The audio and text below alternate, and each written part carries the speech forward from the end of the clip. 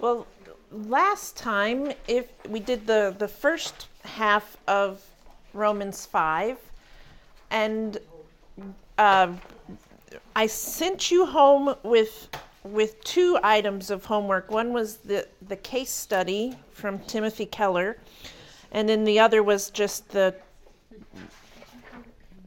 preparing for this this lesson. So, how did the case study go? Don't have to share what you learned, but was it beneficial to you? Was it something that you were able to learn something about yourself? Or did you learn something that you can work on for the future? Were you like me and forgot? Well, if you forgot, that's okay too, because you've got all of Christmas to catch up and do it. So,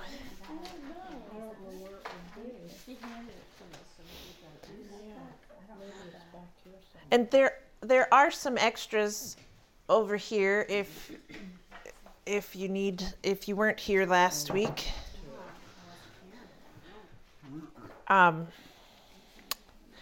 And then how did your study of Romans 5:12 through 21 go? Did anything stand out to you?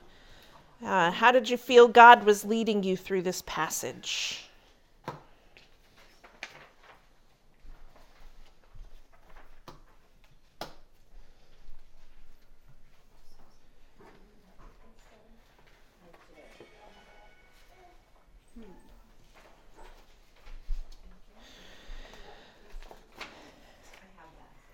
So did anyone look at or mark how many times the word one is used in this passage?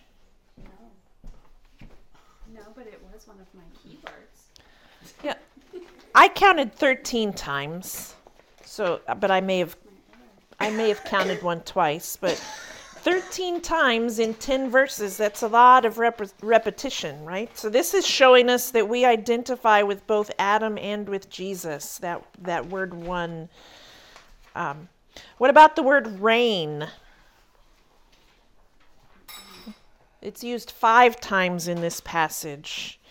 And we see in the passage that both Adam and Jesus reigned over a different kingdom. And then there's the contrasts between Adam and Christ. If you didn't take a look at those contrasts, then do that between now and January. Take a few minutes to do that. There's a chart, I think it's on page 55 in your book, if I'm remembering correctly, that sort of gives you what you learn about your position in Adam and your position in Christ. That is some of that contrast as well. And so I was really struck by 2 particular things in this passage, and those are the 2 things that we're going to share today, or I'm going to share today. So, as I've shared before, as you all know, I have 3 kids. Andrew is 15, Catherine is 13, and Abby is 9. And when you have more than one kid, there always seems to be one that is the fairness police, right? I see the smiles. I know many of you know exactly what I'm talking about. He or she keeps track of when the oldest got to do something and makes sure that he or she gets to do it at the same time, the same age.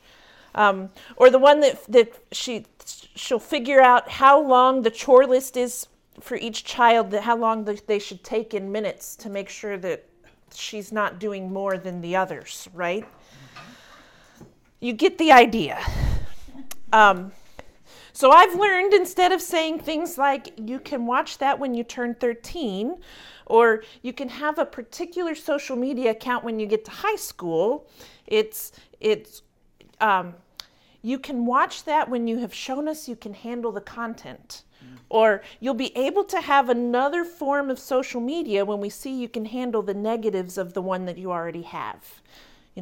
It gives us as parents the ability to do the right thing, and in many cases, the best thing for each of our children based on them and their personalities, their mental and emotional state, rather than just picking an age.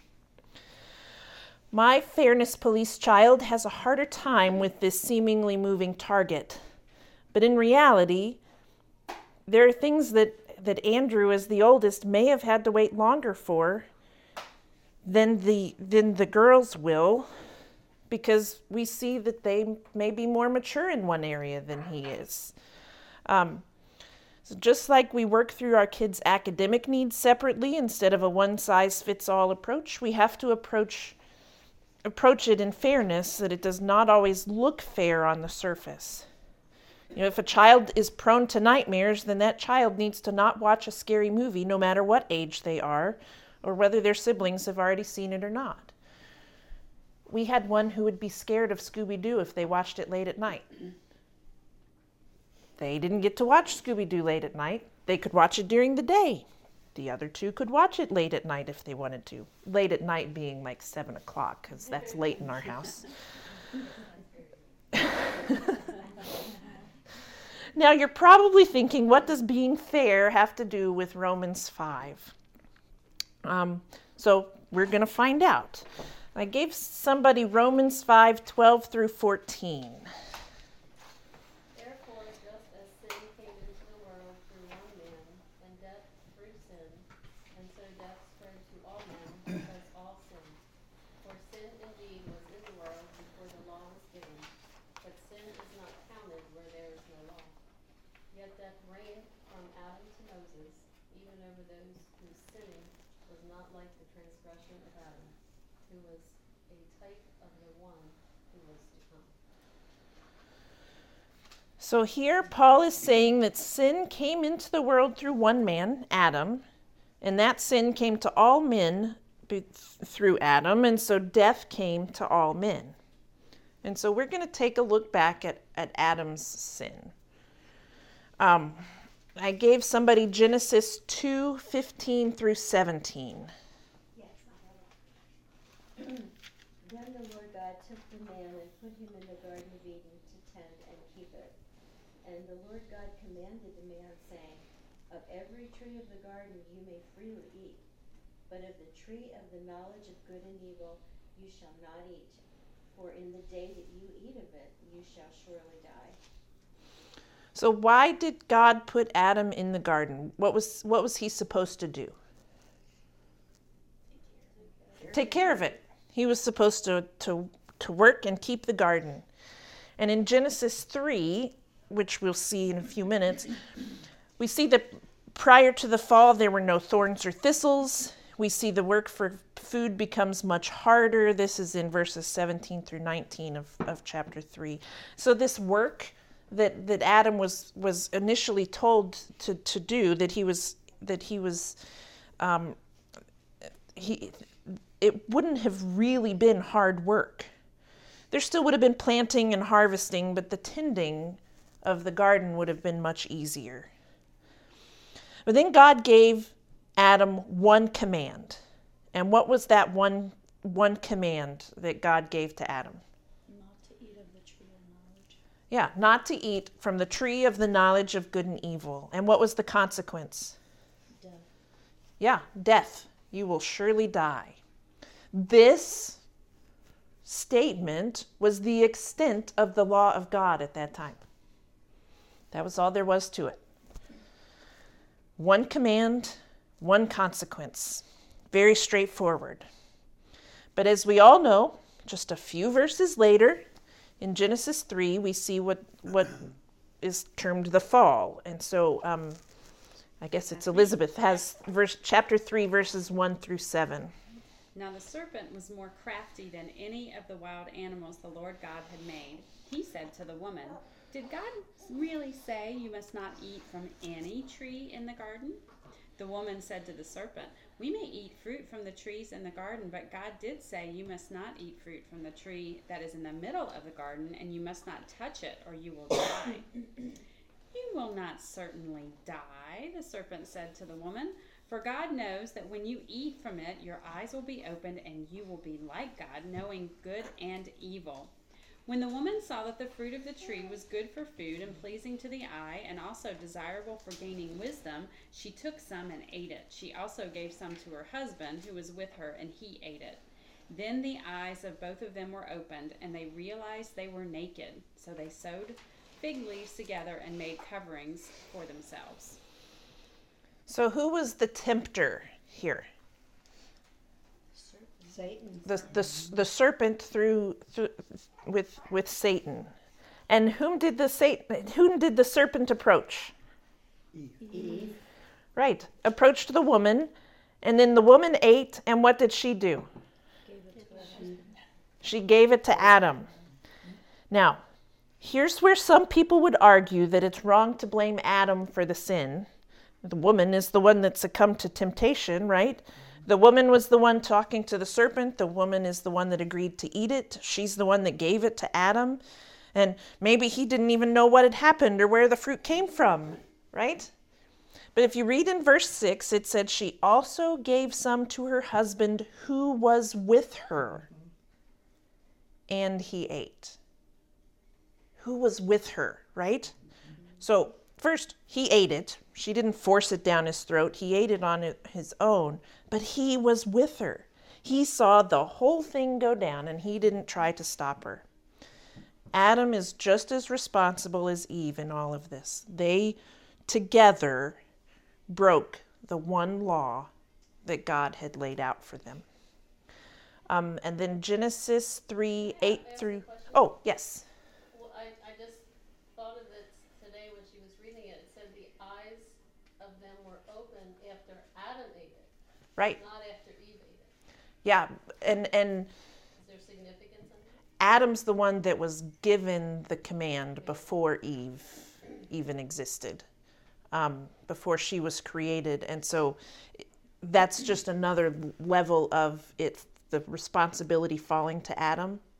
And as we will see, as we continue, him being the representative, it was because of him that, I just never Yeah. really caught that before. yeah.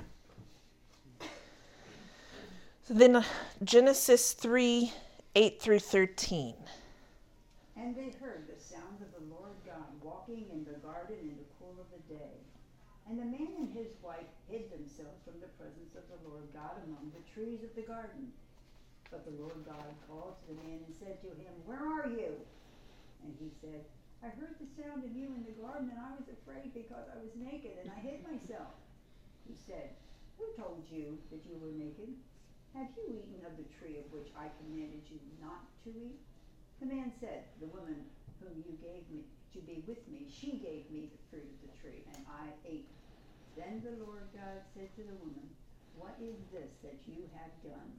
And the woman said, "The serpent deceived me, and I ate."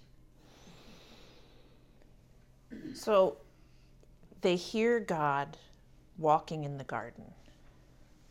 Just take a pause for a moment, because that right there, just picture it, right? They're in this garden that has no weeds, right? Yeah.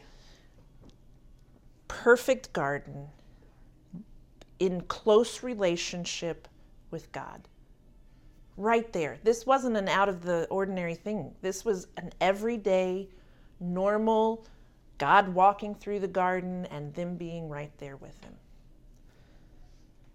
They had a close relationship with God and literally walked with him daily in the garden.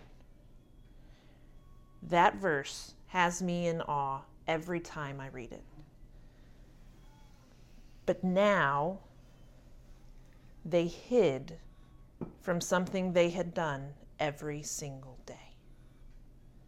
They were now afraid of God. Something had come between that perfect relationship. If you go on and you read more of Genesis 3, you will see that each participant is given a particular punishment If you read the Advent devotion for today, it's actually the serpent's punishment, I think, is the one that's given. But as much as I joke about thanking Adam and Eve for laundry and weeds, their worst part of their punishment is in verse 23. It says, "Therefore the Lord God sent them out from the Garden of Eden." The fall caused the separation from the perfect relationship with God. But back to Romans 5. In verse 12, it gives us a three-part statement. Sin came through Adam. Death came through sin. Death came to all because all sinned. Death came during the time between Adam and Moses. Moses is the one that wrote down the law. He was given the law by God. He's the one that wrote it down. He's the one that shared it with the nation of Israel. But if you look at Genesis 5, we still see death happening. For each of the people listed, the verses end with the words, "and he died." Death reigned, even with no stated law to break. So remember, the only law was about eating from that tree. The garden was no longer accessible. They no longer had a stated law. And so the idea today, in our society today, the idea of death coming to everyone because of the actions of one man just seems ridiculous.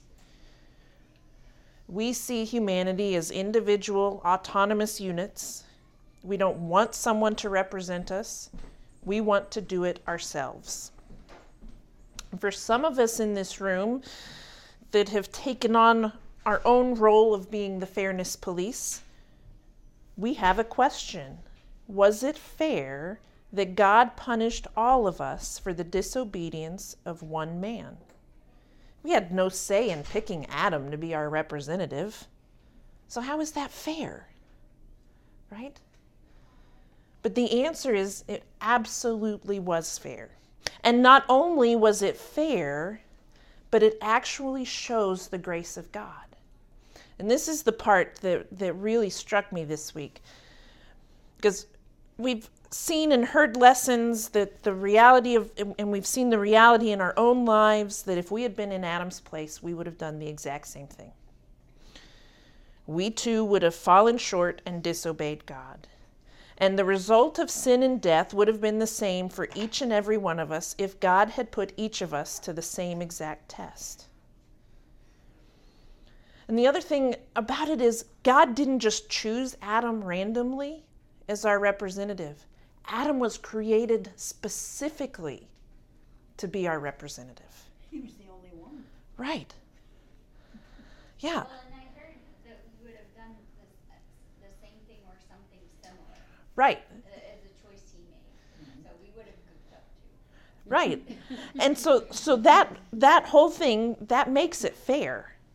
Right? Why would I say it makes it gracious? That makes it just an act of grace. And this was the part that I knew before, but I hadn't really stopped and thought about. And this is why I absolutely love this method of studying the Bible, because it really lets the Holy Spirit lead you to something that you need to read and learn that may be different from everyone else in a group or everyone else in a church when it's being preached. So here was the kicker for me.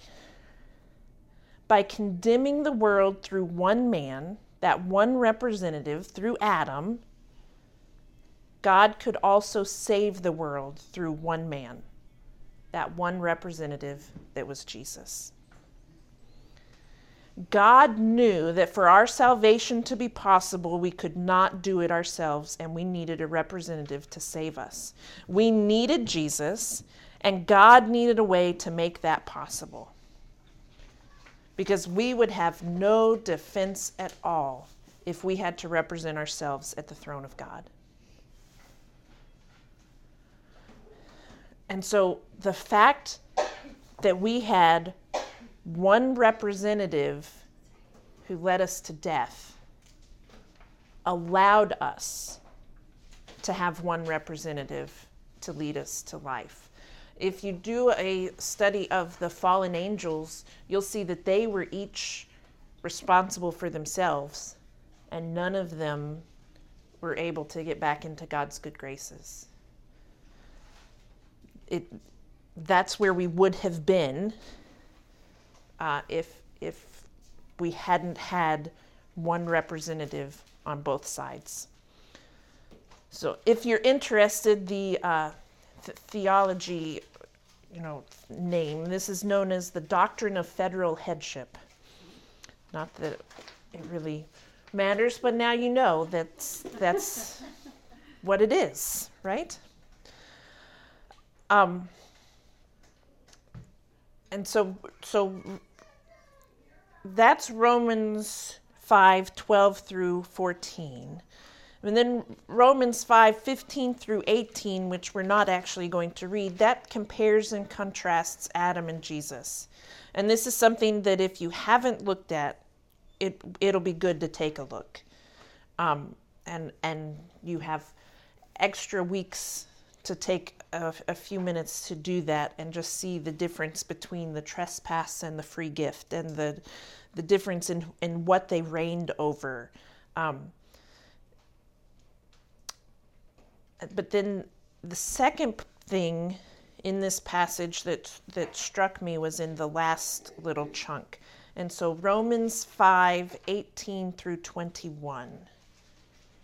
Therefore, as one trespass led to condemnation for all men, so one act of righteousness leads to justification and life for all men. For as by the one man's disobedience the many were made sinners, so by the one man's disobedience the many will be made righteous. Now the law came in to increase the trespass, but where sin increased, grace abounded all the more, so that as sin reigned in death, grace also might reign through righteousness, leading to eternal life through Jesus Christ our Lord. So if you go through and you read that really quickly, there's a whole lot in there that can get overwhelming. It's a lot of information, and part of that's just the way that Paul writes, but that's why we need to slow down. We need to observe the text and dig deep rather than just reading it. And so here was the key for me, because verse 19 says, "For as by the one man's disobedience the many were made sinners, so by the one man's obedience the many will be made righteous." Whenever I think about salvation, I think about the punishment being paid by Jesus. He died on the cross so that I didn't have to. I think about the forgiveness of my sins because that consequence has been paid. What I don't always think about is that second part, that we are made righteous. Jesus didn't just remove the penalty or take our penalty for disobedience. Adam's sin made us sinners, and Jesus' righteousness is what made us righteous. It wasn't the payment of the penalty that made us righteous, it was the actions of our Savior.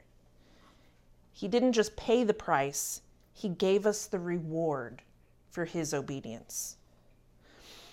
Timothy Keller says, while Adam was told he would enjoy blessing if he obeyed God, and yet chose to disobey, that's the passages in Genesis that we read, the second Adam, that's Jesus, knew he would face agony and death if he obeyed, and yet he resolutely walked in obedience to his Father. At the cross, grace overwhelms sin and life triumphs over death. The first Adam is not the last word for humanity. The second Adam, the perfectly obedient federal head, is. There is no hope at all without him, and there is certain hope with him and in him. And so this is a a fitting place and a fitting time to end our semester of study. We are in the beginning of the Christmas season where we're about to celebrate the birth of Christ. If you're joining us in our Advent journey with the church, if you haven't picked up a copy of the devotion book, they're at the Welcome Center. Or if you follow the Facebook page, you can see what the passage is for the day, each day. But we won't just walk through the birth story. It's not just the Christmas story that we're doing in this Advent devotional. We're doing the whole life and death of Jesus. Now, obviously, it's not an exhaustive, whole thing, but we hit some of the highlights throughout this devotion, because his whole life was lived for us. That active obedience is why we are made righteous and why we are rewarded with the blessing that Christmas brings us. And so we need to talk about our theme for all of chapter 5. So any ideas for theme that you might have? Peace and joy. Peace and joy. Excellent. I would like to see justification wrapped in there. So. Yeah. Yeah, that first chunk was really what we talked about, was those blessings that come from justification, right? And then this one was dealing with why we're justified. And in reality, it was the why. So I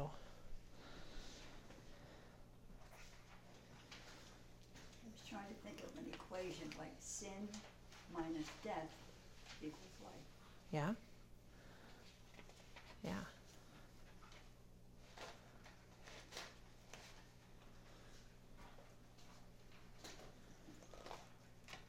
Or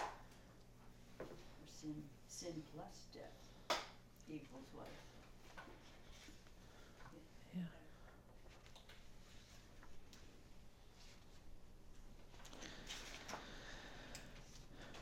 Well, next week is our Christmas celebration, and so we will not have Romans to talk through.